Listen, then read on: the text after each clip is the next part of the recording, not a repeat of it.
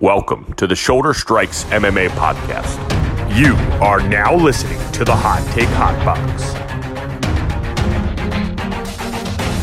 Welcome to the Shoulder Strikes MMA podcast.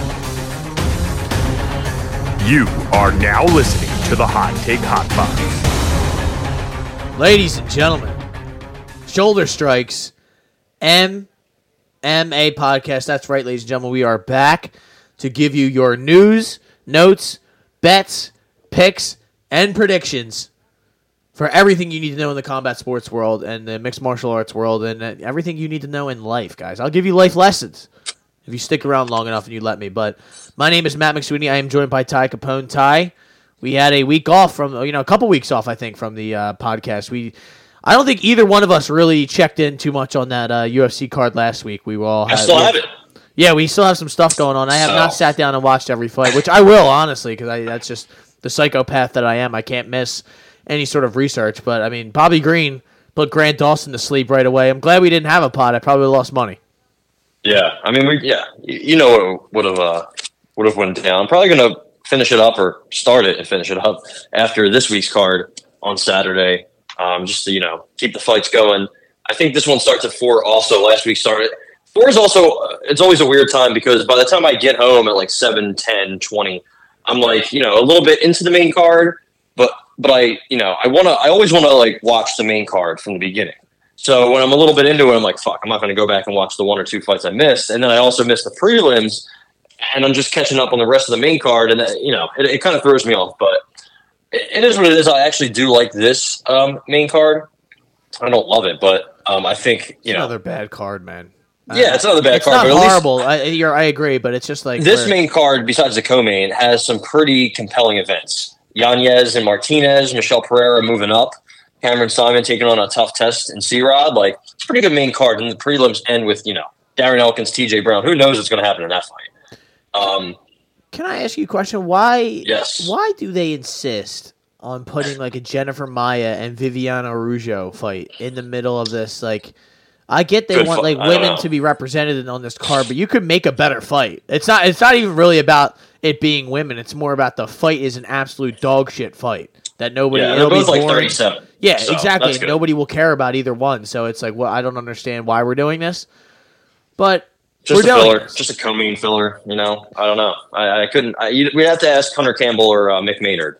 Well, Hunter, we'll talk about Hunter Campbell in a little bit, but we also have some news. Including Mr. Hunter Campbell. But first, we got to talk about Charles Oliveira is out of his fight, next weekend against Islam Makhachev, the fight card that was supposed to be, I believe, is that 294 or 5? 4, yeah. 294. Okay, I lose track of the numbers.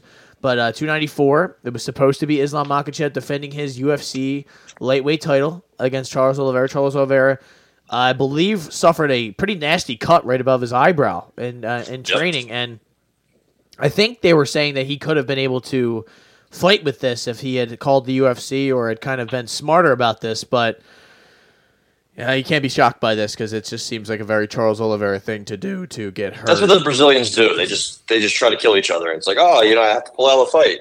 Yep. Yeah. All right. Well, and let's save that for the fight. Yeah, we all lose, including him. Including Islam, but the good thing is there's always a guy that can be called up to make things right. Matus Gamrot was named the backup fighter for this fight, and he gets completely passed over because everybody knows nobody really wants to see him fight for the title, and we kind of know how that would go. He's still the backup fighter though, so if this one falls through, then he steps in. Technically, he is the triple backup fighter for this card, and he's going to be replaced by Alexander the Great, Volkanovski, is going to step in there Hernandez. again. Alexander the Great Hernandez.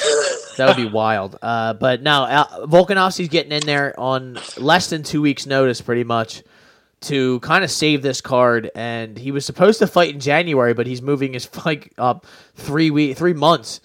And poor Ilias Boria, huh? Yeah, well, he's still planning on fighting him, which is insane. But I don't think that's going to happen. That's going to be bad news. I'm sorry. And he's just coming off surgery. I really don't like this for Volkanovski. I wish somebody would have been like, "Hey, I don't think we should do this. Let's wait for our right opportunity to get that fight back because it was a very close fight the first time, but you're asking a lot of someone to go in there on short notice like this when you're not really in shape to fight a guy like Islam Makhachev and for this thing to go well. So I don't really feel good about it from a tactical standpoint, but I guess from just a fight fan aspect, it's great. We have another, we got a banger that replaced a potential banger that we were supposed to have. Maybe even better, especially with the Paulo fight. Like, I don't know. I've never been the biggest Paulo Costa guy. He talks shit on Twitter. He's funny. He's a big boy, but he doesn't show up to fights prepared. He fights with injuries. He gets injured all the time. He makes all these excuses. He just goes on Twitter. He's the funny Brazilian guy who can speak a little English. I just think, it's corny. It's not like he, walked into the UFC and was, prime, or I should say pre-USADA Hector Lombard, where he was just, putting people in body bags and throwing them in the ocean. Like, I had a big play on him inside the distance against Luke Rockhold, and when he couldn't get that done, I was like, bro. After the end of the first round, Luke Rockhold had his hands on his knees, begging for you to finish him. Like, just, not the biggest fan. So the fact that he's not in this fight, I thought Chimaev was going to absolutely dust him. And now he's getting Kamaru Usman, and I think he's going to do the same thing. Honestly, I think he's going to completely dust Kamaru Usman. I don't know if you disagree. I don't think you do. It's definitely a different test. And it's definitely interesting. Like, a lot of people I know are kind of poo-pooing it because Usman's 36 and this and that. But I'm kind of excited for it. I think Usman provides a much different test. He's a tough guy. He hits hard. He doesn't have the best striking, obviously. And his striking defense and durability are two things I could see weakening in his age. Now, he's 36, like I said, turns 37 in May. Usually that's 35 is the cutoff for fighters in their prime, especially if they want to fight at the very top. And Chimaev is the top. I'm pretty sure he's getting a title shot, with a win here. I would assume. So, yeah, I just think he could probably take Usman down. I know that might sound crazy, but he's so strong, and I know they're both big guys for 170, but Usman cut to 170 and made 170. Chimaev, was weighing in at 177. So I just think he's going to be naturally bigger, longer, more explosive, more powerful, way, way quicker. He can get in firefights too, so he's going to watch. Usman has a nice right hand. He put Masvidal to sleep, so I just think he's going to take care of him easy.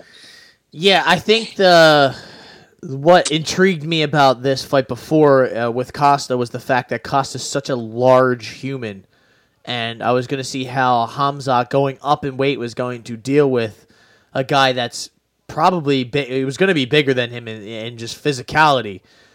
With Usman now going up also with him, I don't really have that same excitement in this. I still like Chimaev is the younger guy. He is just kind of on the upswing while Usman is, you could argue this, but I mean, my opinion, he's definitely on the downswing. 100%. And, he's talked about how his knees have like really, kind of gave out on him. Like, he can't run. He can't do the training that he used to be able to. And now on short notice, he's supposed to step in and fight Hamzat Chimaev at 185 pounds. Now, like you said, I think the only way Usman were to win this fight is if Chimaev, I guess I am curious to see how the wrestling goes down. I think Usman's going to gas out. That's my personal opinion. I haven't seen Usman really push the pace in a little bit. It seems like he's kind of been dictated to the last 3 or 4 times he's been out there. I guess the Covington fight, the last Covington fight, he kind of was on the back step the entire time. Both Edwards. I mean, the first Edwards fight, but that was at elevation, so that seemed like that was up his alley and a little bit different. This last Edwards fight, he was getting pushed back, and the wrestling wasn't really working. So I guess I'll just be curious to see how this fight looks in the wrestling, and also I think Usman may, have a technical advantage in the striking from the last time we saw Chimaev out there, which was, the last time we saw him strike was the Gilbert Burns fight, which was, almost two years ago now. So that's a 155er pretty much. Yeah, now exactly. He's fighting at 185. Exactly. So it's a little bit different. If you're giving me the early picks, I'm probably going to go Usman, and I'm sorry, not Usman. Jesus Christ, I'm probably going to go Chimaev. I don't know if. I mean, I don't know if he finishes him with it being. I think it's a 3-round fight, And the Volkanovski fight, I think it's going to play out very similar to last time, and Makhachev just finds a way to win. That's just my personal opinion. But yeah, also this card also had a withdrawal in not the feature bout, but the one before, Ikram Al-Skarov. He's had a bunch of different opponents. He's now fighting Warley Alves. Not what we wanted. I guess Nasruddin Imavov had to pull out. Mr. Warley Alves hasn't won a fight since the beginning of 2021. When he beat Munir Laziz. I remember exactly where I was that fight. I was right at Dog Bar. And Munir Laziz, I bet on him, and he got fucking walked like a dog. So, shout out. But he's 1-3 in his last 4, 2-5 in his last 7. Maybe if I can do math right. Or 2-4, I should say, in his last 6. Yeah, I mean, he's going to smoke. Al-Skarov's going to smoke him.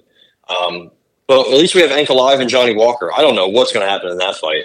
Saeed Nurmagomedov, Muin Gafarov. Yeah, sure. Trevor Peak, Javid Basharat, Abu Azatar, Anshul Jubli, a bunch of up and coming guys. That Sharabut and Magomedov guy, that's gonna be he's starting the card off. He's gonna put Bruno Silva to sleep, or vice versa. So that's Mike Breeden for some reason is getting back on this card. Your boy. So is this an 11 a.m. start? It is. It is. It is 11 a.m. I might have to switch my Friday and Saturday nights around, which can definitely be done. Enable in order to watch this event from start to finish. Victor Henry, Javid Basharat. Oh, it's gonna be like a grind him out fest. Holy shit! Even Tim Elliott, Muhammad Mokaev. Also, that's gonna be a grind him out fight. So yeah, I'm excited about the card. Hopefully, nothing else falls through. We've had too much drama already. Yeah, especially at the top. So yeah, I'm looking forward to that. I'm probably gonna go Islam and Hamzat.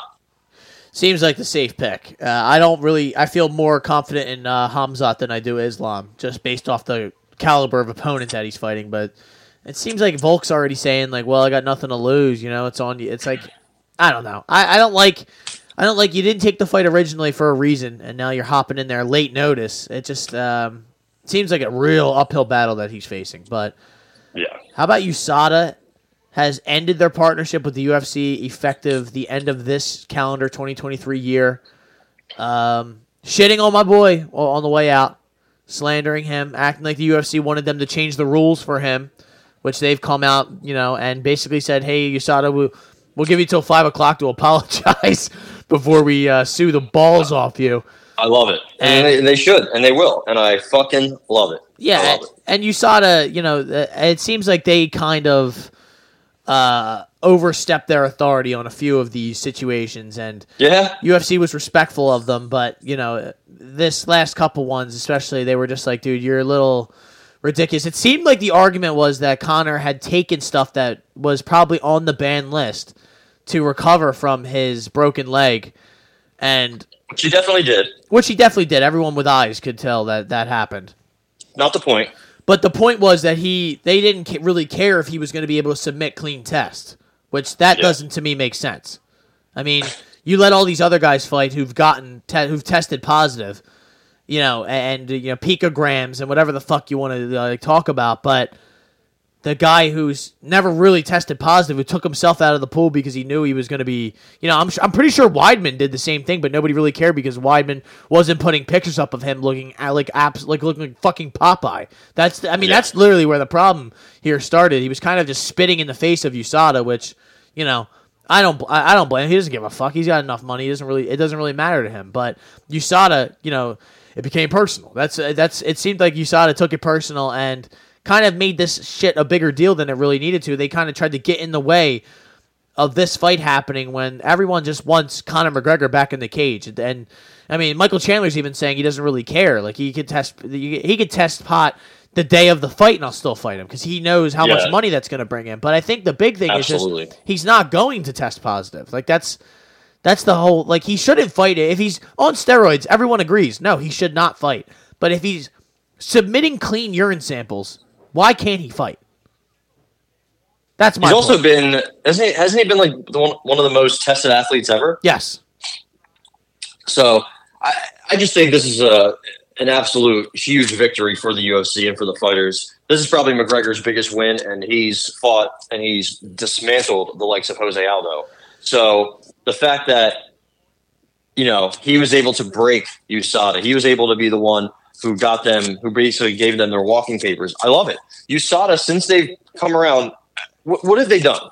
They say they stand for the fighters. The fighters don't do anything for the fighters. In fact, they've ruined multiple fighters' careers. Tom Lawler, his whole career was just ended. The UFC had to cut him after he got a 2-year ban for having small levels of Osterin in his system. That there was 3 other fighters who got 6 months. He got 2 years. Yeah. There was never an explanation at all. He's still, seeking out not even an apology, just something. But there's nothing you can really give back to him. Time has passed him by and whatnot. So USADA's quite literally done nothing. They're showing up and asking to get in the shower with Aljamain Sterling. Who else? Who was the other fighter? Tim Kennedy says they watched him shower. They literally watched him get into the shower and shower. That's fucking insane, man. They've been doing shit like this for a while. They always release things, but don't give you their, the exact science or how they got their findings. They never do anything. They're just useless. There's never really any need for them. I'm not anti-doping, but get something that makes sense, like VADA itself. It's pretty prevalent in boxing. That works. Nobody complains about that. It kind of is what it is. In boxers, just how many cheaters are in boxing? Which leads me to my next point. I guess the UFC is going to be going with, it's called a drug-free sport is what they're called. And I guess they're the ones who have been catching all of the matchroom boxers who have been juicing. And there's a long list of those fighters overseas. I think, was it Amanda Serrano? I think she was the latest one. Or no, it was Alicia Bumgarner. Yeah, she said, "Oh no, I didn't do it." Yeah, I'm sure. All those British men boxers, always getting caught pissing hot. So I guess that's good. The guy who oversees this program, his name is George Pyro. Yeah, Pyro. He was the lead interrogator for Saddam Hussein in 2014 or 2004. I'm sorry. So that's kind of crazy and weird. So I don't know what's the backstory behind that, but sure, whatever gets rid of USADA, I don't think anybody's going to be complaining.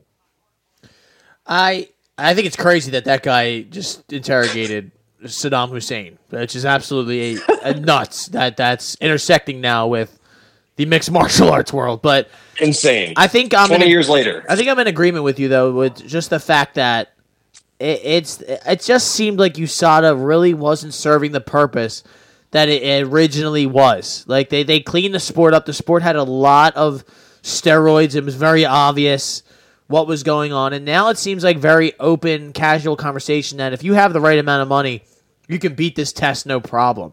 And I think so many guys. In my personal opinion, that's what John Jones was doing for the longest time. And he, just ran into a little. He was being a little lazy about his dosing. That's where he got, caught the one time. And there's just a lot of different little shit that they were causing that, and then they weren't talking about it. They would release like you said, release information on some people, not release it on other people, saying that O'Malley tested positive and then he really didn't or wasn't for performance enhancing. It's like, I don't know. It just seemed like they had overstretched their bounds here, especially in this instance with Conor McGregor, when it was not really necessary. It's not.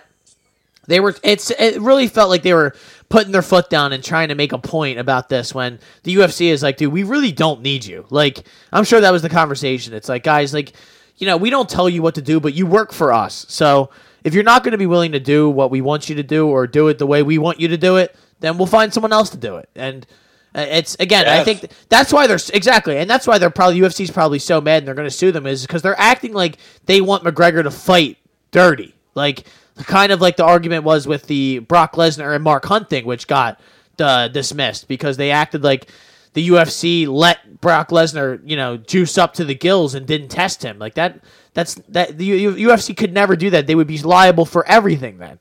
It's just, speaking of that, Mark Hunt has taken a fat L in court, and I feel bad for him. But it's not about what you know, right? It's about what you can prove, and he couldn't prove that the UFC knew Brock was hot.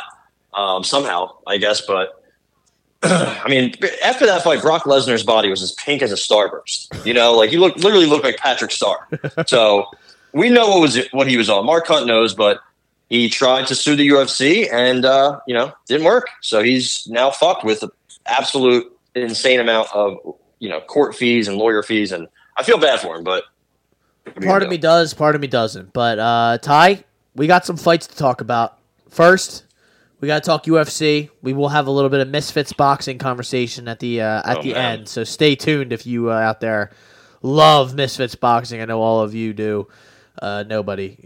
What an absolute travesty, a joke, and mockery they've made of the sport. But let's start with UFC Vegas. What is this? I hope you have 80? A number for me. Is this 80? Well, yeah, I believe it is. Well, actually, I don't even have the last one written down. So, yeah, we'll go with 80. Why not? 81. I'm sorry. 81. Wow. See, because we didn't. That's what what the problem is. We didn't talk about 80, so it didn't even register in our brains. I don't even know half the shit that happened other than body bags putting Abdul Razak Al Hassan in the arm triangle. But yeah, how about Sadiq Yusuff? This is your boy. My dog is just barking for no reason. I don't know if you people can even hear it on here, but he's just chirping every once in a while. Edson Barboza, Sadiq Yusuff. This is actually two of your boys. You met Edson Barboza. You shook the man's hand. Yeah, and large hand. Large hand. Yeah, he's a big guy. And then you got Sadiq Yusuff, who you have been, carrying the torch for quite some time. So, yeah, Ty, I ask you... A long, long time. I ask you, Ty, the favorite here is Sadiq Yusuff, but not barely, but fair enough. Minus 185, 165. So it seems like it's jumping around all sorts of areas. Edson Barboza is a plus 140 underdog. So, Ty, I ask you, as a person who has been a fan of both of these guys, so you will have to give your biased but somewhat unbiased, because, it's just kind of left out in the open. Who do you believe is going to win this fight? It's pretty tough because I think one guy is at the tail end of his career and one guy is right in the middle of his prime, right? I think Barbosa's durability is probably going to go, or it's going, I should say. I think Sadiq Yusuff I think he's 30. Could be wrong. I think he's 30. Yeah. He's pretty much in his prime. He's coming off of a guillotine, right, against Don Shanice. I think that's the last time he fought. So it's been a little bit. Don Shanice, your boy. It's been more than a year, a little bit more than a year, but he got it done in 30 seconds. I think that was his first career, maybe not his first career sub, but definitely his first UFC sub. So it's good to see him working on his jiu-jitsu. His wrestling, his ground game, because you know how his striking is, right? He's very quick.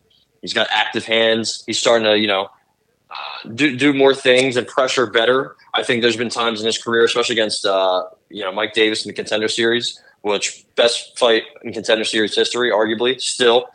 He was a plus 200 dog in that fight, too. Very active, very, good pressure, good volume, good low kicks, kind of unorthodox boxing and counter punches sometimes, so he's a little tough to figure out. Remember he had that Kimura sweep against Andre Fili. So, like I said, he's been working on the ground game, and I don't think either of these guys are going to go for the ground game. But there might be some clinching, there might be some dirty boxing.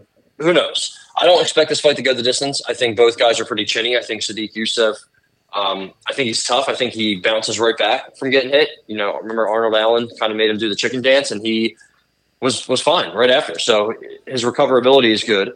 Barbosa's recoverability has always been pretty solid, but I just worry about, that happening or that part of his game going forward. Yeah. Yeah, the age and so many wars, man, like so many different wars. The Billy Q fight was even, starting to look that until he got that knee. So I don't know, man. Like you said, I had been here throughout it all with Sadiq Yusuff. I remember he got slammed kind of on his head by Luis Gomez. That was his first loss. And then he fought Connor's boy, Dylan Took, right after and just absolutely put him to sleep.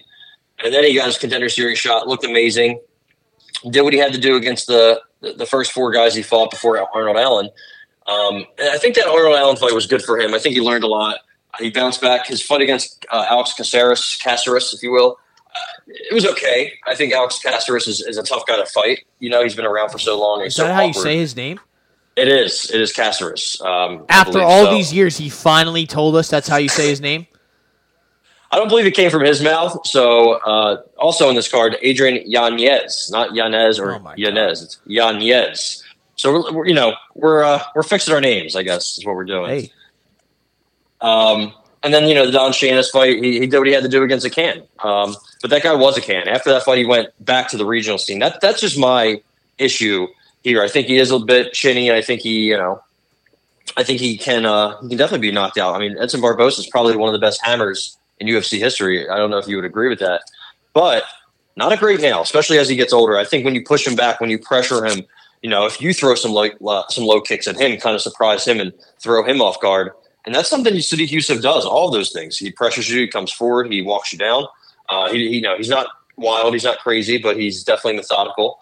And honestly, if he went for a takedown on Barboza, I feel like he could get some top time. I mean, Edson Barboza's got good takedown defense, but his get-up game is pretty trash, honestly. I mean, Bryce Mitchell held him down for 11 and a half minutes. Kevin Lee held him down for 15 minutes. Makwan Amirkhani held him down the entirety of the third round. So I think that's going to be an issue. I think some of that sharpness that you see from Edson is probably not going to be there. But it is going to be close. I think they're both going to, hit and kick and kind of just trade. But I think Sadiq Yusuff's eventually going to hit him with something hard, and he's going to knock him out. So I'm going to go Sadiq Yusuff.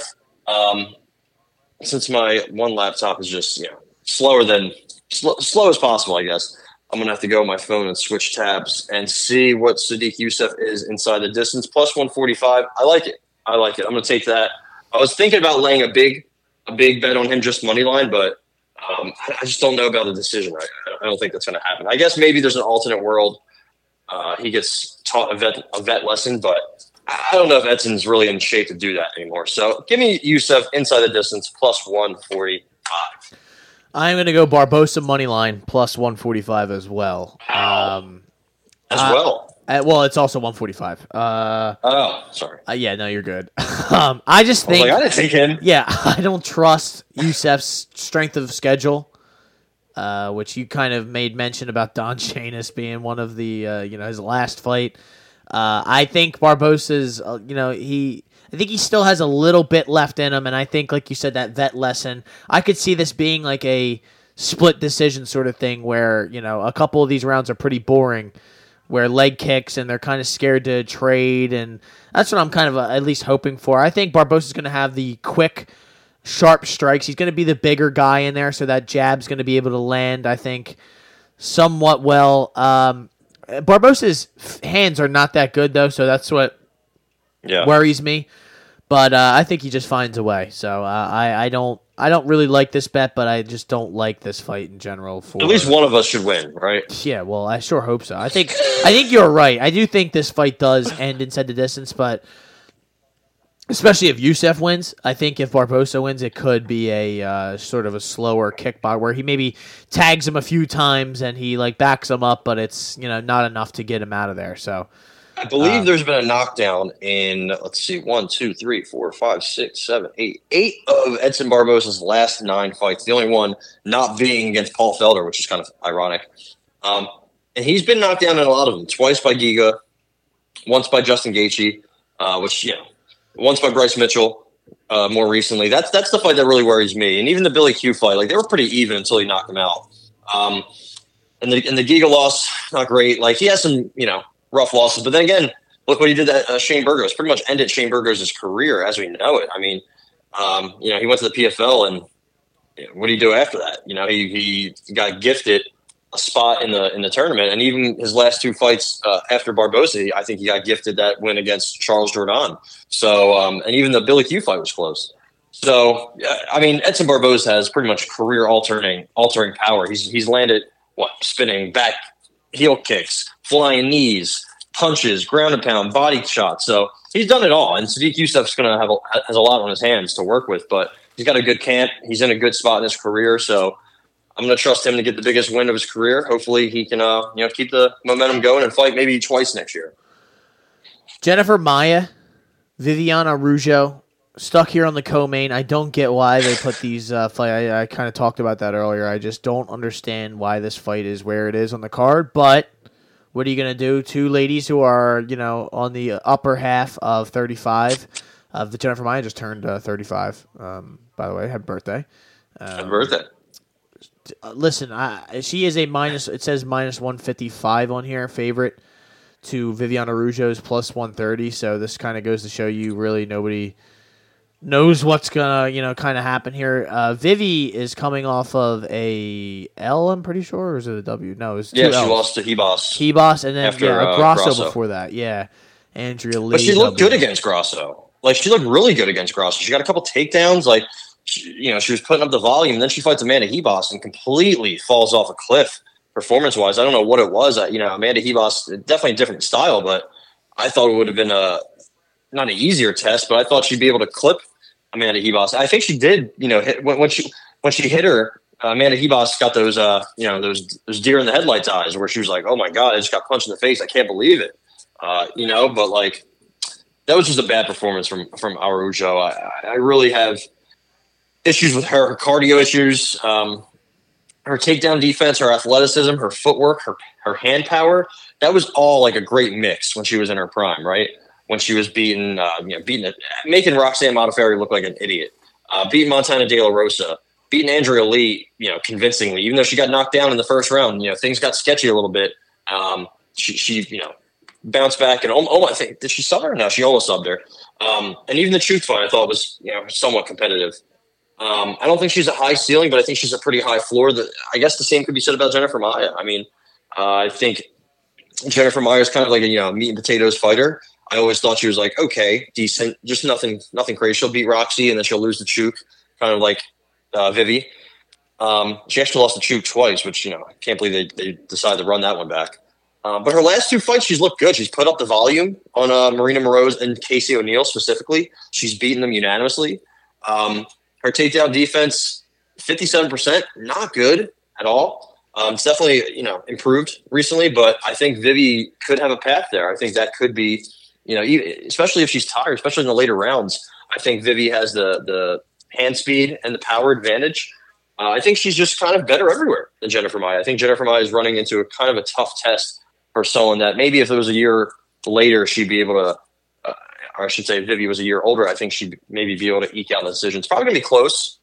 I'm going to go Vivi money line. I shouldn't do this. I did it in the Hebos fight, but I'm going to trust her. I'm going to trust her to try to get it done, eke out a split victory. I think maybe Jennifer Maia's last two wins, maybe they're a bit overrated. I think I love Casey O'Neill. I think she's, super marketable, good looking, good athlete. She trains with great fighters. She's good size. She's very, very young, but that's the problem. She's very raw. When she put up a bunch of numbers against Roxanne Modafferi, who was on her way, who was already out, everyone thought she was the next big thing. And Jennifer Maia, just taught her a nice vet lesson. So I think Casey O'Neill, Marina Moroz, we know the deal about Marina Moroz. She's more active on OnlyFans. So she actually has been good lately. I don't want to joke around. Marina Moroz has some good wins in her career. But I just don't know if those wins are great for Jennifer Maia. I think they're good, Fuck is wrong with you, man? But that's kind of where I'm at. I think Vivi can hurt her. I think she can sting her. I think she can win the big moments. I think she could probably out-scramble her. I think she's bigger, longer, maybe stronger. It's just they're both in such a weird part of their career that one's on a 2-fight winning streak after struggling, one's on a 2-fight losing streak after winning some fights. I think this goes the way the Andrea Lee fight kind of went, honestly. So give me Vivi. Like my pick. Yeah, probably not. But he's going Vivi money line plus 135 is what I'm able to get at on the best fight odds. I am going to go Jennifer Maia decision. I think this fight. I think honestly, if you want to make money and just kind of throw this in a parlay, the fight that goes to decision or over anything like that, if it goes to decision is minus like 400, that just goes to show you. That makes sense. I mean, you look at these girls' last like 10 fights. I think you probably 90% of them have gone to a decision. So yeah. I think the last Vivi fight that didn't go the distance was her debut against what was that bum's name? Talita Bernardo. Yeah. Oh my God! So that's the only fight of hers that hasn't gone the distance, and she has gone 5 rounds once against Miss Alexa Grasso. Again, I can't overstate how good she looked in that fight, but then just fell off the next fight. Jennifer Maia has been 5 rounds also with Valentina Shevchenko. She even took her down. Yeah. So brief success. She hasn't got to finish it. She armbarred Joanne. Do not call me Calder Wood. So both of them with one combined finish in the UFC. Yes, very much like you said. I agree with that one. Yeah, that's pretty much it. Go Maya decision minus 105, ladies and gentlemen. So, Traitor. Jonathan Martinez. Adrian, what is his nice name? Yanez. Yanez.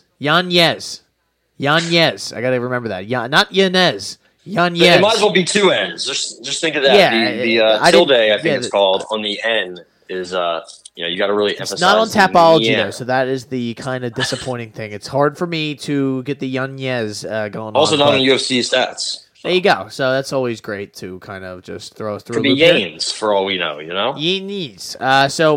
This is right down the middle. This is like if they were making a fight in should the be lab. The co-main. Yeah, like this is it. This is the co-main. Yanez got kind of embarrassed the last time out there against Rob Font, which we should have saw. I don't know if you took. I think you might have taken it, but I didn't. I know I had Yanez, and he kind of really just embarrassed me. It made me feel like I knew nothing about MMA when I watched that happen, but it was kind of like a vet lesson, sort of, and Yanez does not take shots well. We've talked about that on here before, and he did not take shots well in that fight either. Jonathan Martinez throws heat. The Dragon. Not to be, a little bit of a pun there, but he's coming off of a win against Said Nurmagomedov, that is a pretty good win. I mean, he's not exactly the greatest Nurmagomedov, but definitely not. He's still pretty good, though, and he leg kicked Cub Swanson into oblivion. He, wins against Vince Morales, Alejandro Perez. We're not going to go through here too much, but the Morales fight was tough. Yeah, Martinez has nasty leg kicks. I will say that. Nasty body kicks, nasty kicks in general. I guess I'm leaning Jonathan Martinez, so I'm asking you if you are going to convince me to go otherwise. Yeah, I like Adrian Yanez here. Okay. I think he's a slow starter, and I think that's he's gotten away with it. He's kind of similar to Petr Yan in that sense. Like he kind of downloads the data, if you will, and then tries to look for his his openings. It's not good. It's not a good thing to do. I hate when fighters do that. It's one of my pet peeves. But also, I'm not in there. I guess I understand because Floyd, his whole career, spent his entire first round every fight doing that. But also, he pretty much won those rounds anyway. He just didn't get, he didn't do anything. He just didn't also get hit. And that hurt him against Rob Font. He started slow, and then he got lulled into a war and got caught right in the middle of an exchange. Kind of like a just different pace rounds. Like it might as well have been two different fights in that first round. He started slow against Tony Kelly, started slow against Davey Grant, started very slow against Randy Costa. But he turned it up. He has a pretty good chin. I just think Rob Font, hits hard and caught him with a huge, huge shot. How old is Yanez? Yeah, he's only 2 years younger than us. So, I think this is – when's the last time he was an underdog? I honestly don't think he's been an underdog in his entire UFC career. So I think we're getting pretty good value on him. Obviously, he's got that good quick boxing. He's got that KO power. He, funny enough, is a black belt in Brazilian Jiu-Jitsu. I just don't think he really cares to use it. He wants to use his hands and put his paws on you. The thing about Martinez, I think he's pretty solid. I just think he's kind of had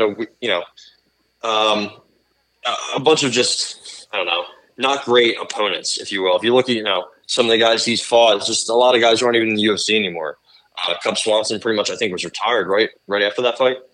And then came back, but he might come back again. Never know. Apparently.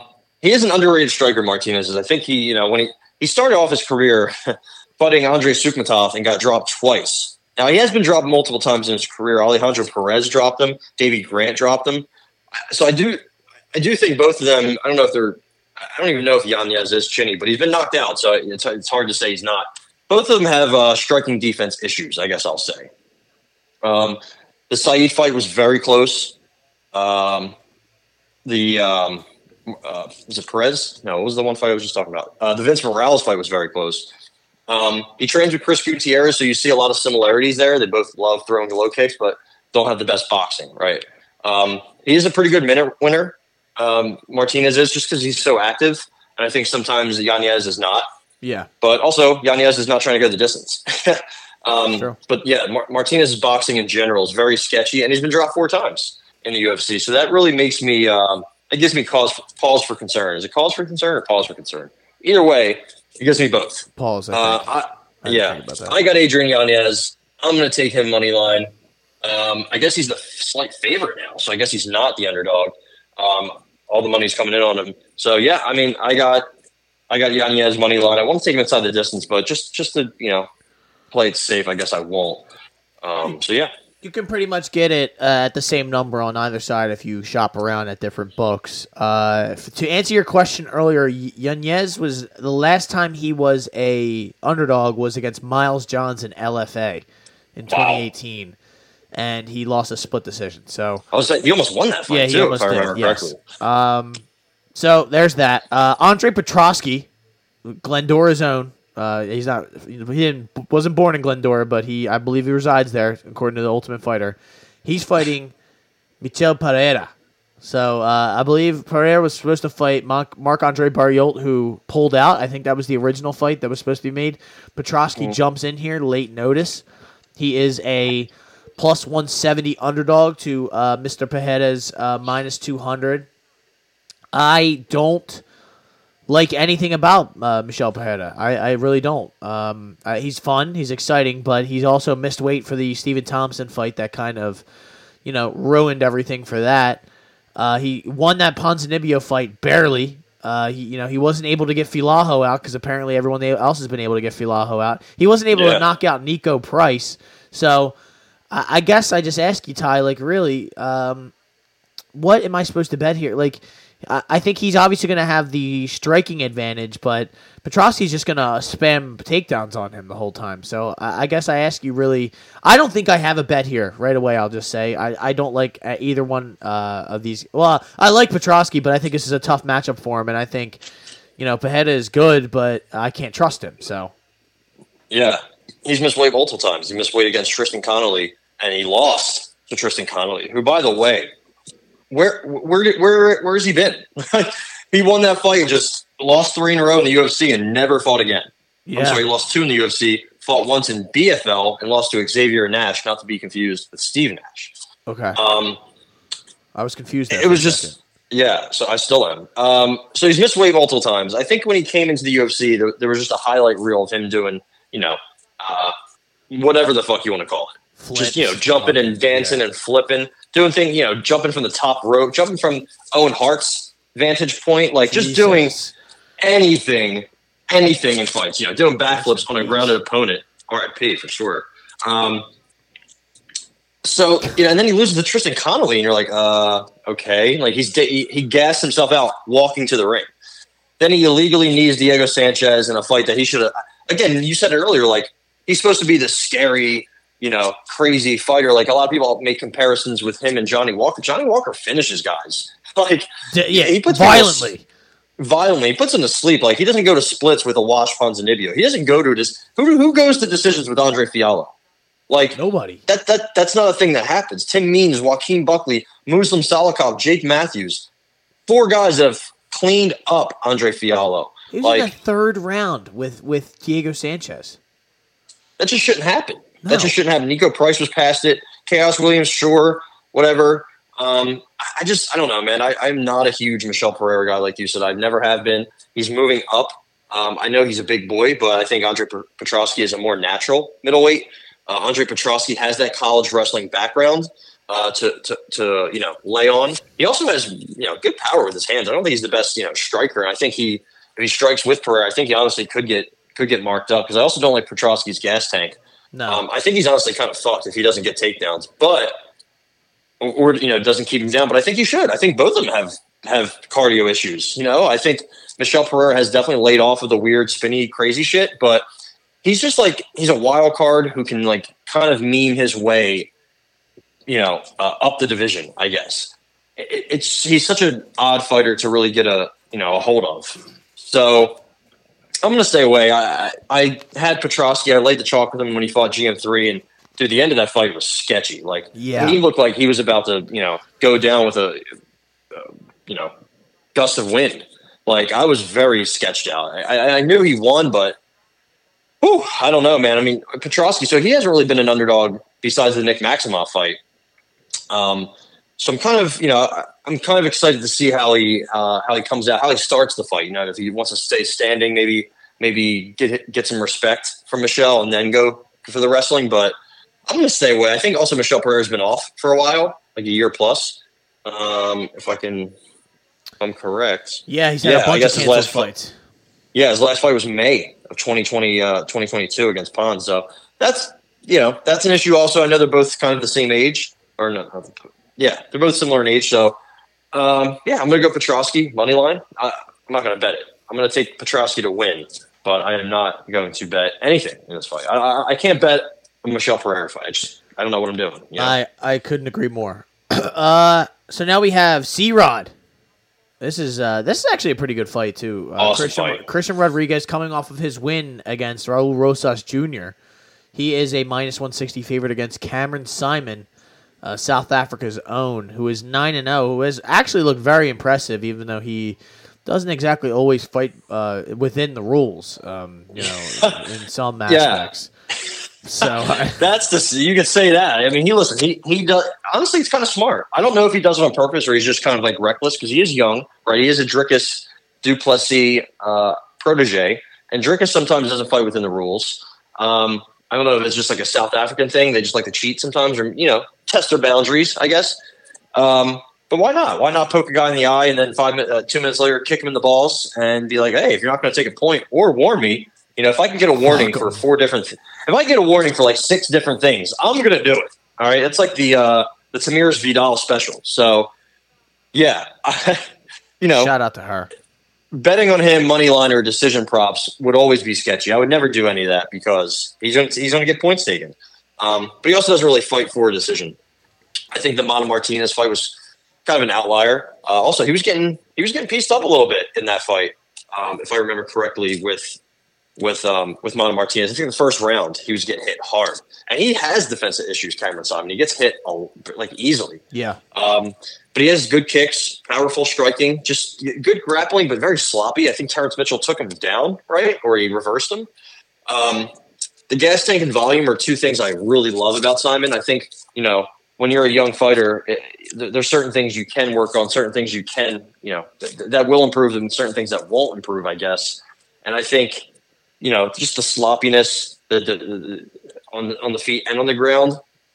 But you always notice with young fighters that they don't really have a great gas tank, right? Or sometimes they don't have great volume, or sometimes they're not a good nail. I think Cameron Simon's all those things. I think he has good gas tank. I think he has good volume. He has very good intangibles. Not the smartest fighter in the world, but he's so young and raw, but he's, powerful and strong. And with Christian Rodriguez, I like him, and I feel like this is a different matchup. This is kind of one that he wants, to get after. Like, he's fought all grapplers, even on the Contender Series. That guy Cortez, grappler. Joshua Weems, grappler. JSP, same thing. Raul Rosas just wants to hump your back. Now he's getting Cameron Simon, who can definitely grapple, but man, he is hell on wheels right out the gate. He's got good technical striking. Rodriguez, I think he's the more technical guy. The loss to JSP, he was up a weight class, short notice. I don't take anything from that. He's got good counter shots, pretty good on the ground. I think Rodriguez just doesn't really go for it. The low volume is kind of what sets Simon apart here. The low volume for Rodriguez, that is. So I'm a little bit conflicted because I do like C-Rod, but I think I don't want to say wide. I think it should be lined a little closer. So I'm going to stay away, but I can definitely be convinced to take some kind of bet. So let's hear what you got. I have Christian Rodriguez inside the distance plus 275, and I base that off of, like you said, I think Cameron Simon's grappling is very sloppy. And I think at some point he's going to be involved in some sort of grappling exchange, and I think Christian Rodriguez is going to hunt submissions in this because I think Christian Rodriguez's grappling is at the upper level of any conversation that you have in is this 25? I think he is as good, or is 35? I think it's as good as anybody that you can put him up against. I mean, Raul Rosas Jr., you could talk about how, dominant he was against some of these opponents, which, aren't the greatest, but still, he stopped that hype train right in its tracks by just being able to defend takedowns and taking him down and ending up on top. And like you said, JSP, who, like you said, was going up a weight class on short notice, and he was sweeping him and reversing him and got him into a war. So it's, I'm a big Christian Rodriguez fan. He's got 7 of his 9 fights or finishes, and I think Cameron Simon's a little sloppy, and I think he's gotten away with it from some of these people that he's fought. Terrence Mitchell, we've discussed on here, is literally an infinite money glitch when he's fighting in the UFC. So I'm gonna go Rodriguez inside the distance plus 275. I like it. I think I'm going to do the same thing. I think he might be able to get an opportunistic choke like he did against Joshua Weems. That's what I'm thinking. The problem, I guess not the problem, but going forward, the thing I do not like with Christian Rodriguez, he's missed weight 3 times now. The Contender Series fight, the Raul Rosas fight, and now the Cameron Simon fight. He weighed in at 140 this morning, so not even close. Not even close, really. And we're kind of lucky the fight's still going on as planned. We already lost the fight. I don't know if you are aware of Mr. Lacerda having to pull out. It's always something with our boy Daniel Da Silva Lacerda. It's always something. I get excited for his get back fight, and no contest. They run it back a couple weeks later, and he pulls out. So it might be it for him. No, he's going to get one more. Listen, we're going to give him another 10-day contract. All right, he's getting another chance to prove it. The Philadelphia Sixers need a backup center. Here you go. No, but for real, I don't know what's I don't know. If he loses his next fight, they're not even going to cut him. They're going to kick him out of the country. I don't know what they're going to do, but for this C-Rod fight, I am with you. I will take him inside the distance. I mean, how many of his fights have ended inside the distance? Pretty much 7 of them. 7 of the 9 wins. So, and like I said, that loss against JSP, we don't hold that against him. So, and he has a couple quick first rounders. So, let's do it, baby. I like it. So now we keep it moving, ladies and gentlemen. That was the main card. This is the prelims. We have Darren Elkins, the Damage, getting back in there. I've seen this man go to sleep, and I've seen him put people to sleep. He's fighting TJ Brown. Now, you want to talk about an absolute slop fest? This is exactly what that is. TJ Brown, these guys have a combined 21 losses, and they are fighting in the highest level of mixed martial arts that you can possibly have. Ty made mention that we lost the Lacerda fight. That was probably going to be the next one we were talking about, but it's pretty crazy that that's happening again. But Elkins is a plus 150 underdog to TJ Brown's minus 175. I implore everyone out there before Ty speaks, do not bet this fight. This is a slop fest. Darren Elkins is 39 years old. You can't trust anything that he does. He will come from the depths to eliminate TJ Brown. I lean TJ Brown here, but I just can't bet against Darren Elkins. Yeah, I mean, these are 2 guys that make so many different mistakes in the ring that you don't even know what to do. Darren Elkins is the comeback king. What's his nickname? It's the Damage, right? He takes the damage. He does. That's all he does. He gets takedowns, but he doesn't land them at a high percentage. And he gets submissions, but he also gets. Actually, he's only been submitted once, right? I think it was by Habib.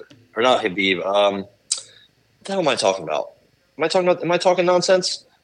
Charles Oliveira. That's the only person to ever submit him. So, I just basically think Darren Elkins, it comes down to 2 things. Darren Elkins is completely damaged. I'm sorry to drop the pun again, but he's completely cooked. And TJ Brown is a complete liability in there. I mean, he does things that just don't make sense. It doesn't make sense at all. The Shylin Nerdum BK fight, not a great look. The Jordan Griffin fight, to get guillotined from side control is so, I don't even know how to put it in words. Like, sure, that would happen to me or you, sure. But, I mean, I don't understand how that happened. I still don't. The Kai Kamaka fight, I thought he lost. Completely thought he lost. I remember, I think, betting on Kamaka, if I'm not mistaken. The Bill Algeo fight, he was doing well and completely fell apart in the second round. He just, he's kind of a dummy. He's kind of an idiot. Like, he just doesn't make sense. He goes for takedowns, and I think that's where he has to get it. I think he has just mediocre striking. I don't think he has good durability. He's been knocked down a bunch. Very, very chinny. I think he's, has some good recoverability, but being chinny against Darren Elkins is probably not the best recipe, but like I said, Darren Elkins, he's still a dog. He can get takedowns. He can give them up. I have no idea how this fight's going to go. I'm with you. I'm staying away. My pick is TJ Brown. I think he might even be able to finish him if he can get some ground and pound on top of him, or maybe find the back, or maybe get an opportunistic choke or some kind of sub. But I'm going downtown TJ Brown to probably just get enough, just get it done. You guys can tell out there that fight hurt us to talk about because it's just, I mean, what are we doing here? But this is another one that's going to kind of hurt because I don't know how to say either one of these women's names. Yes, you do. Tainara Lisboa. Boom. Versus Ravina Oliveira. So, boom. Wow. Come on. I kind of smoked that Stop shit. it. So, but I mean, who the fuck is Ravina Oliveira, you ask? No, I don't know either. She's making. You don't follow her Instagram? No, I don't. I don't. I'm not a big. I don't support any of these Instagrams out there. But I will say that I do love when I look at a lady fighter, and she has 7 of her wins are all by finish. So it's very rare. There's a lot of decisions in the women's game, but the higher up in the weight class, seems like this lady drops some bombs. And I don't know if it's because she has fought nobody. Which I mean, of her, I was gonna say first 7 fights. I think there was maybe a combined 3 professional fights before her fights. So I don't know exactly how I'm supposed to feel about that. But I mean, the last fight she had was against an 8-5 lady, and she beat her in the 3rd round via ground and pound. Miss Lisboa, I believe, has fought in the UFC, right? She has a. She beat Jessica Rose Clark. She choked her ass out. And sent Jessica Rose Clark back to making more premium content. So I guess, Ty, I'll ask you before I read the odds. I actually should read the odds first. Lisboa is a minus 350 favorite to a Ravina Oliveira's plus 260. I don't think this fight goes to decision. And the odds say so as well. But should I feel good in betting Lisboa minus 105 inside the distance?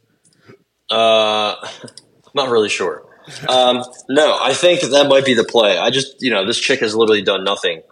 And she has, does she have the most Paddock record ever? Maybe not, but maybe, she finally fought somebody with actual fights on her record and went to the 3rd round with her. And I don't even know how she looked in that fight. She just seems like a sloppy Muay Thai striker with kickboxing who clinches, and she has some solid power. She's very physical. She looks the part on her lower body. If you know what I mean. She comes to fight. She seems like a dog, but I think in that loss that she has, she was subbed from the top. So not a great look. And she usually fights at 125. I believe this one's at 135, correct? Let's see. Yeah. So she's moving up, and that, those things alone, again, there's not really much out there on either. But at least we saw Lisboa, get somebody out of there. She has a Muay Thai kickboxing background as well, but she has a bunch of jiu-jitsu, right? She's easily choked out Jessie. So this line is kind of blown up. Yeah. And I guess I'm trying to see if there's anything to bet. I have something. I had to sneeze real quick, but let's see. I was wondering where you went. Lisboa inside the distance is... I don't know what it is. It's minus 105. Oh, it's minus 110. Yeah. Okay, yeah. I'm going to stay away. The 2 unknowns, and maybe it's just a gross 15-minute affair. But let's hear what you have. I got Lisboa sub plus 275, and I think that Ravina only has 1 submission victory in her career. And I think that Lisboa, from what I remember from the Rose Clark fight, was just kind of the way better. I mean, obviously, it's not that hard to be a better grappler than Jessica Rose Clark, but I think it's going to be a similar fight where she's just going to be the bigger lady in this fight, and maybe the striking gets going at some point. But from what I read, it sounds like she's, like you said, she's going to work on the clinch, and she's going to try and just basically muscle Lisboa to the ground. And eventually, I just have a feeling you making your UFC debut, you're going to eventually gas out and give yourself up in a bad situation. I could see it being where she's on the ground and she gets, TKO'd via ground and pound, and I'm just pissed off. But I'll take this chance on the sub and try to make some money here. So, plus 275. I like it. How about Terrence McKinney? I mean, times have been better for Terrence McKinney. It has been a rough little go at it. I mean, he gets back in there with the W against Mike Breeden, but I mean, come on.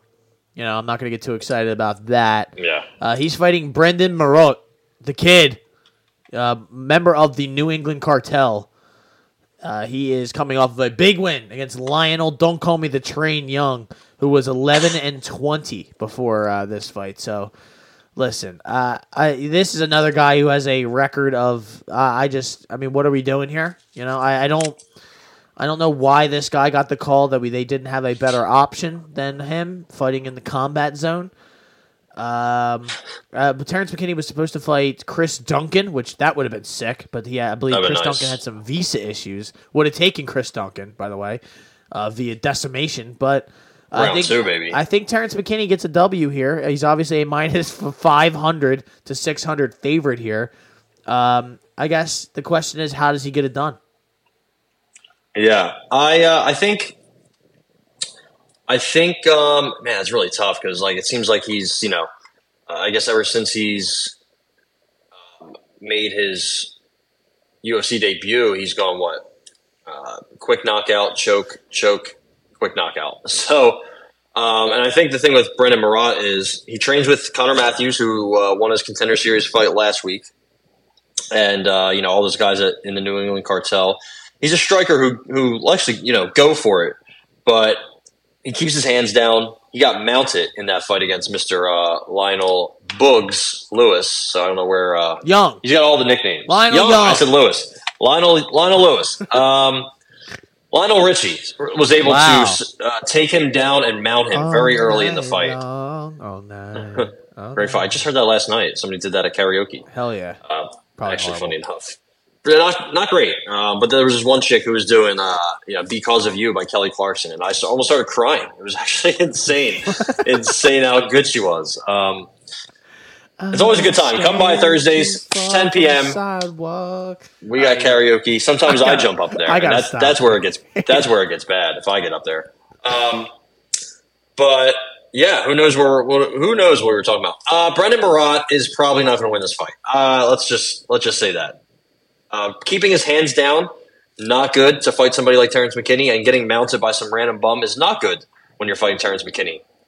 Because in that first round, maybe not the full round, but most of it, he is a fucking killer. And he doesn't stop. He just comes forward with pressure. And, it's a little sloppy. You can hit him, but it's just, I think the problem Drew Dober had was he was just in his face the whole time. He was like, fuck, man, I can't even breathe. Very good athlete, has a bunch of kicks, good straight punches, good power, good speed. His footwork needs a lot of work, and his gas tank. He's pretty much like Daniel Lacerda. He doesn't want to go to the second round, and if he goes to the second round, he's probably going to lose, right?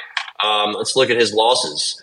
Sadikov came in the second. Bonfim came in the second. Drew Dober came in the second part of the first round, right? So not the second quite, but Sean Woodson fight way back in the day came in the second. So, if Brendan Marotte can get to the second round, he might win, but that's probably not going to happen. I think he's going to eat a head kick or a straight left, something big to send him down. And, maybe club and sub. I have no idea. I would take McKinney at round one if it was remotely decent of a line, but I can't find it, and I'm not sure it's going to be that. You think he knocks him out or he submits him? Man, I have no idea. I'm going to go knockout. Okay, so I think you could get knockout at plus 170 in the first round. Yeah, I'm going to stay away just because it's just an unbettable fight, right? Yeah. So, I'm going to stay away from this. Now, I don't know if this line's accurate, so that's why I don't want to really take it. I think submission is around even money almost. So, play both. Maybe you'll win something. I don't know. Yeah, the problem is you just don't know much about Mr. Marotte, and I don't. I'm gonna. How about this? I'm gonna go that TKO inside the first round. Plus 170, if that's an accurate line. I will make sure I look that up after this, but I do not have time on the spot to look that up. So round one TKO plus 170. That's a pretty wild bet, but I haven't really bet too much crazy shit this card. I don't really like this card, so that's why I'm trying. We got time, baby. Out of it, yeah, exactly. Irina Aleskiva. She's fighting Melissa Dixon, Who I know you seem like you'd be a big fan of Melissa Dixon, honestly. Yeah, I think. Yeah. Just had no idea what to say to that. Sure. But listen, I don't know anything about Miss Dixon. She is a -140 favorite to Aliskiva, who I don't know much about either. I believe Aliskiva has fought in the UFC, the Russian Ronda. She knee-barred your girl, Beat the shit out of Egger. Yeah. Yeah, and she has a win in Bellator, so there's that. I guess I imagine her jiu-jitsu is absolutely nasty if she's calling herself the Russian Ronda, or I guess her judo throws and whatnot. But Melissa Dixon is also a high. I guess I don't know anything about Melissa Dixon. I really don't. So I'm not even going to pretend that I do, and I'm going to stay far away from this fight. How about that? Her Tapology Foundation style says all around it. I'm not sure what that means. It's also all lowercase, so it's clearly somebody had put that in there and edit it real quick. She is what, 5-0? Yeah, I mean, multiple decisions against Cans in Ari's FC. At least she was in Ari's FC. She fought and beat a pretty good fighter in Daria Zelenzinnikova. That one's tough to say. Shit. Yeah. A lot of syllables, a lot of letters, a lot of words, a lot of things. That Zelenzinnikova girl is pretty good. I think she was supposed to fight Tanara Lisboa, funny enough. Yeah. So, and her only loss is to Melissa Dixon. She also has a win over Liana Jojua for whatever the hell that's worth. So she's pretty solid. She's probably going to get signed in the future, I would assume. But Melissa Mullins Dixon, no mess, her nickname is, I guess. That's, kind of boring. Yeah, her husband's her coach. Red flag right there. So yeah, the only time she's fought somebody good was Daria, and she was getting lit the fuck up like a goddamn Christmas tree. Just whenever Daria was coming forward, she was just hitting her. Literally whenever she wants. Melissa Dixon basically is a punching bag, is what I'm trying to say. But she does like to take girls down and go for the finish. Her 3 finishes were I think all ground and pound. She's a brown belt in jiu-jitsu. She probably has the cardio edge because she's gone the distance more times than Alexieva. Dude, she literally is a punching bag. It's crazy. And Alexieva was doing pretty well against Stephanie Egger on the feet before she went to the ground. She has that tricky submission game. I mean, the knee bar kind of came out of nowhere. I think she has an arm bar also in her record. So she's got power on the feet, very strong, explosive movements. I think that's kind of what maybe can lead her to gassing out. She likes to make a lot of, she also had a big layoff before the Edgar fight. What's so funny? It was just the fact that you said, and she likes to walk forward. I guess basically what I'm trying to say is Melissa Dixon is a punching bag. She is. She's an absolute. What's the boxing brand? The boxing brand, is it Everlast? Fuck, I can't. Everlast. She's an Everlast punching bag, and I think basically I don't understand how you could line her as a favorite in a fight. That's what where, I was going to ask you. She's never fought in the UFC. She's really never fought anybody with a pulse besides one chick who was beating her the fuck up. Now, she did end up finishing that chick, but it was a terrible stoppage. There was 1 second left in the first round, and I'm sure if the second round started, obviously it starts on the feet, and this chick was going to keep punching the bag. So that stoppage was garbage. She might have even lost that fight. So the fact that her one good win was a big question mark, that I have no reason to bet her, to take her as a favorite. I'm taking Arena Alexieva money line. That again, it could be an ugly 3-round affair. I could see a sub, but just to stay away from all that, I'm taking Alexieva money line. Russian Ronda's going to get it done, baby. So I like that. I really want to take like one of those props because the way you're explaining it to me is that this girl's going to get finished, but she's never been finished in her regular in her professional fight career or in her amateur career. So. Yeah, but she has a lot of losses in amateur, which is kind of sad. Lots of losses. So you're going to get that money line at plus 125. I'm going to line out a few for you here. You got TKO is plus 1,000 for Alexieva. Submission is plus 550. Inside the distance is plus 350. I'm gonna take the inside the distance. Wow, I do like sub.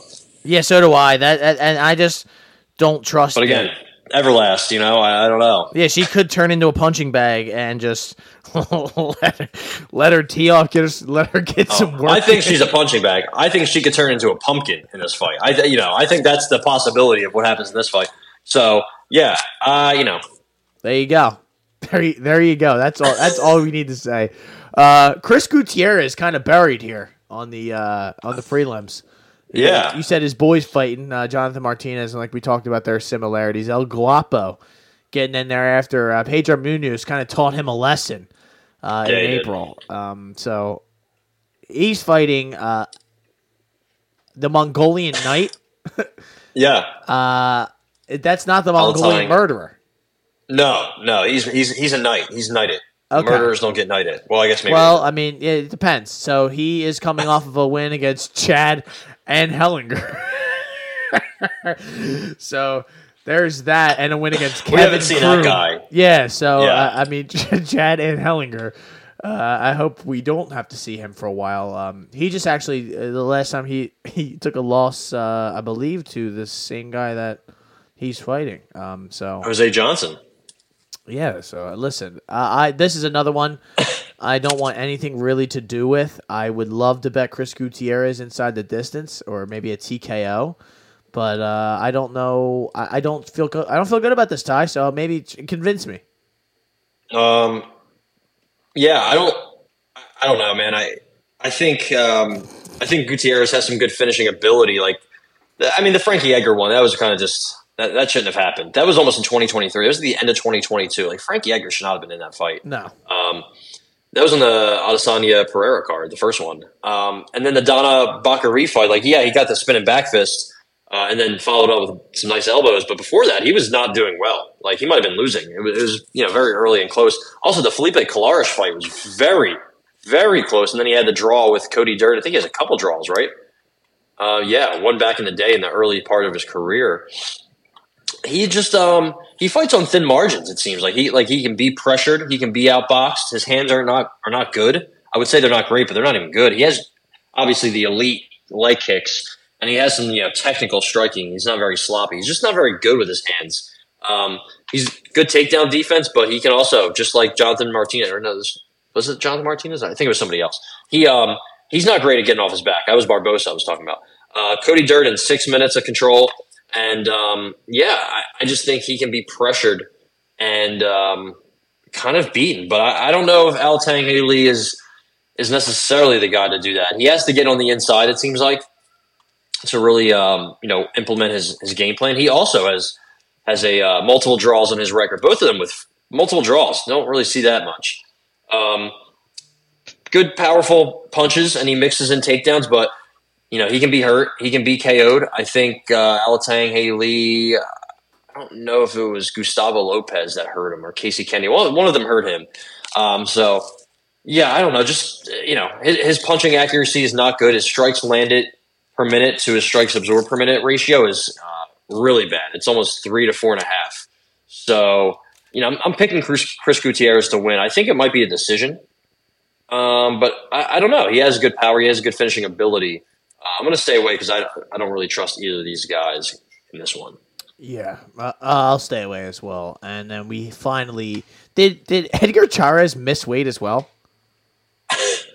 I'm seeing that. I don't know. I was seeing that on the Tapology, the discussion page here that I was just looking at real quick while you're talking. That's a wild page to be on. Sometimes. Yeah, there's people talking all sorts of shit, and they're like, my Cameron Simon bet's a lock, and people are like, dude, I don't know, and like they're arguing.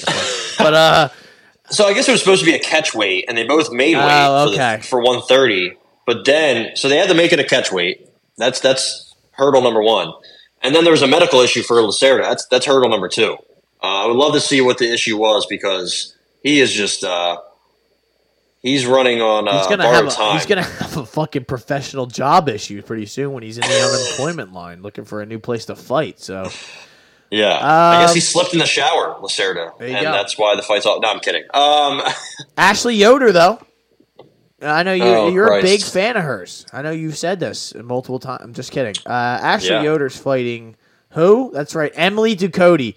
I am not even going to act like I'm going to bet this fight, so I'm going to tell you right away to stay away from this. This is probably going to be a snooze fest. Yeah. When's the last time Ashley Yoder fought? I don't know. She's been off for a long time. She had a bunch of surgeries. She was on a TV Spider show. Monkey. Yeah, that shouldn't be her name. 2021. She lost to Jin Yufrey. Yeah, and I'm pretty sure she got thoroughly outboxed and outstruck in that fight, which is just not good. She's not very good. What's her record? 8-8. Yeah, so. And Emily Ducote's 12-8. So we have a 20-16 combined record in this fight. That's good.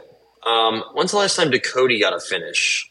It's been a while. It wasn't in the UFC, was it? No, it was in Invicta. Yeah, I don't know. I would love to bet Ducote finish, but I just can't. Yeah, so would I. She's a decent, one-dimensional striker boxer. I think Ducote has some good subs, but she doesn't really go for wrestling or grappling. Good low kicks, good volume. More often than not, let me see if she's bigger than Yoder. Yeah, she's much smaller. 5 inches shorter with a 6.5-inch reach disadvantage. The problem is Ashley Yoder's striking is complete trash. I'm sorry. It's just bad.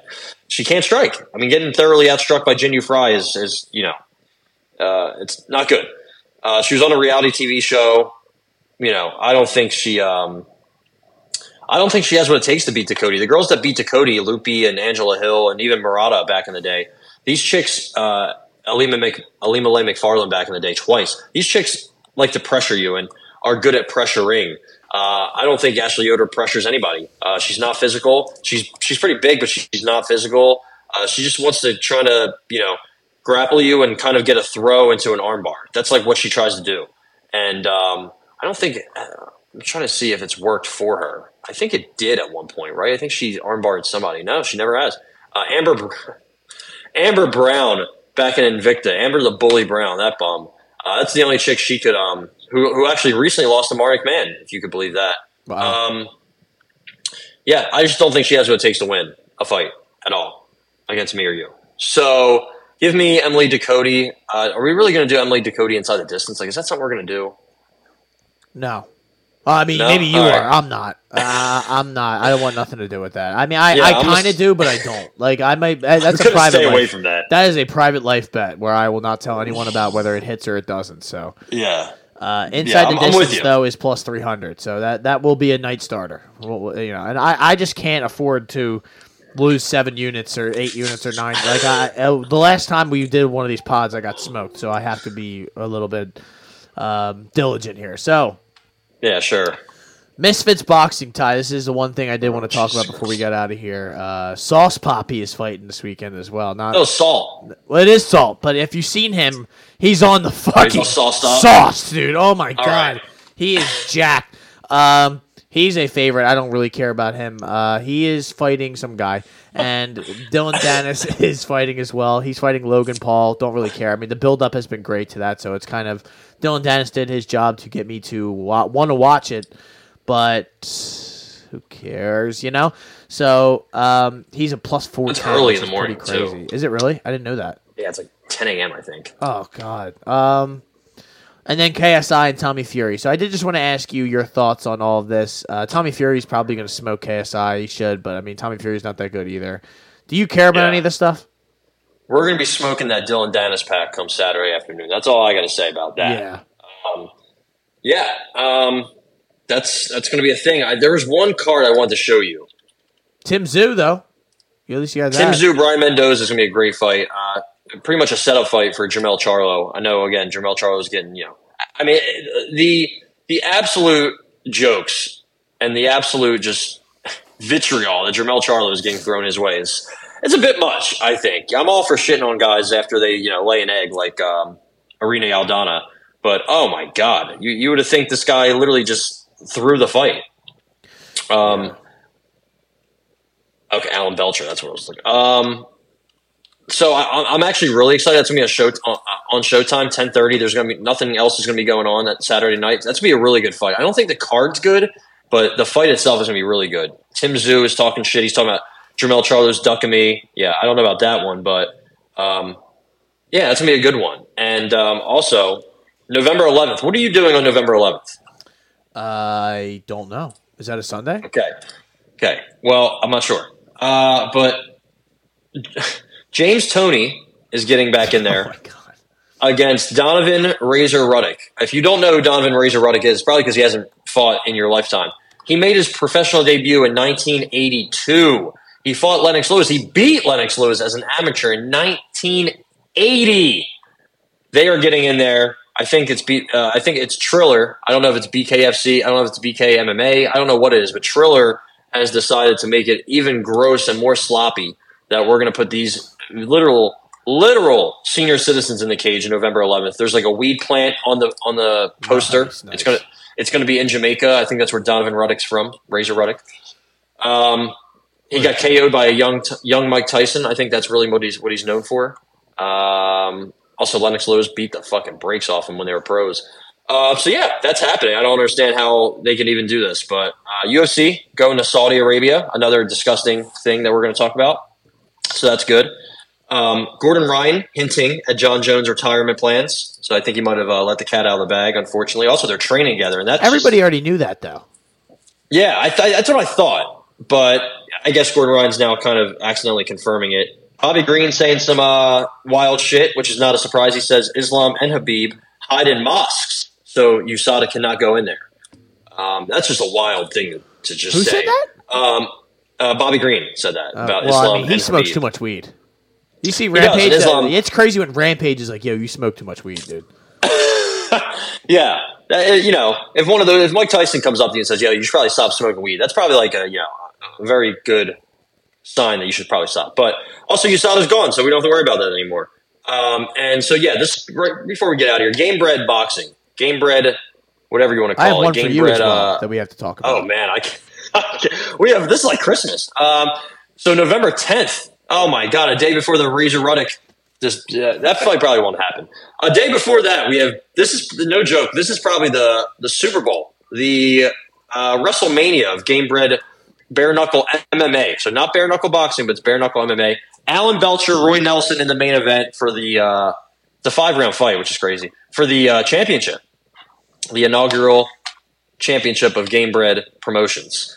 And this whole card is kind of crazy. So I'm just going to read off some names. In the co-main, or maybe the co-main, I don't know what it is. It should be. Randy Costa, Jason Knight. Wow. All right. We got that going. Curtis Millender, Joel Bauman. Why not? Chase Sherman making his debut, I think, against some guy. Hector Lombard. He said, you know what? No USADA? Fine. Turn me up. I'm coming back, baby. He's fighting Chris Sorrow. Not sure who that is. Brandon Davis getting in on some of the action here. Somebody's screaming outside of my apartment. T's and P's, dude. I don't know what the fuck is going on. Algo Huskic is fighting Joshua Weems for whatever reason. Francisco Trinaldo is fighting Sasha Palatnikov. So, Ty, there is a fight that we forgot about that is happening tomorrow. Oh, wow. I'm excited. Pat Miletich and Mike Jackson are fighting tomorrow in Caged Aggression MMA at the River Center in Davenport, Iowa, home of Seth Rollins. This will be a 3-minute or 3-round five, whatever, dude. Who cares? Pat Miletich is getting back in there. He's gonna, as he quotes, beat the fuck out of Mike Jackson for all that shit he's been talking. And there you go. Pat Miletich, how old is he, you ask? That's right, ladies and gentlemen. 55 years old, and he's from Iowa. He is going to get to fight Mike Jackson in front of his home people. Ty, who do you got? Who the fuck is screaming? I have Pat Miletich. I think this is going to be a pretty solid fight. Basically, I'm going to break it down for you like this. I don't know. This is happening. It appears this is happening. This is a fight. So it's funny. We talked about this before as a joke, but it's here. It's If you want to know who the main TV announcer is for this card, it is BJ Penn. So that's what we got going on. This is basically turned into a CTE convention, but ladies and gentlemen, I will be there no matter what. Yeah, I will be there no matter. I will try to find a stream of this somewhere. So, ladies and gentlemen, this has been the Shoulder Strikes MMA podcast brought to you by the Hot Take Hot Box. It's good to be back. We will have another episode after this weekend, and we will have quite an amount of shit to talk about. What we just labeled out for you. We will. There's a lot going on. We will be busy come Monday afternoon. So, ladies and gentlemen, my name is Matt McSweeney. I'm Ty Capone, and as always, me or Matt without each other is like a fish without a bicycle.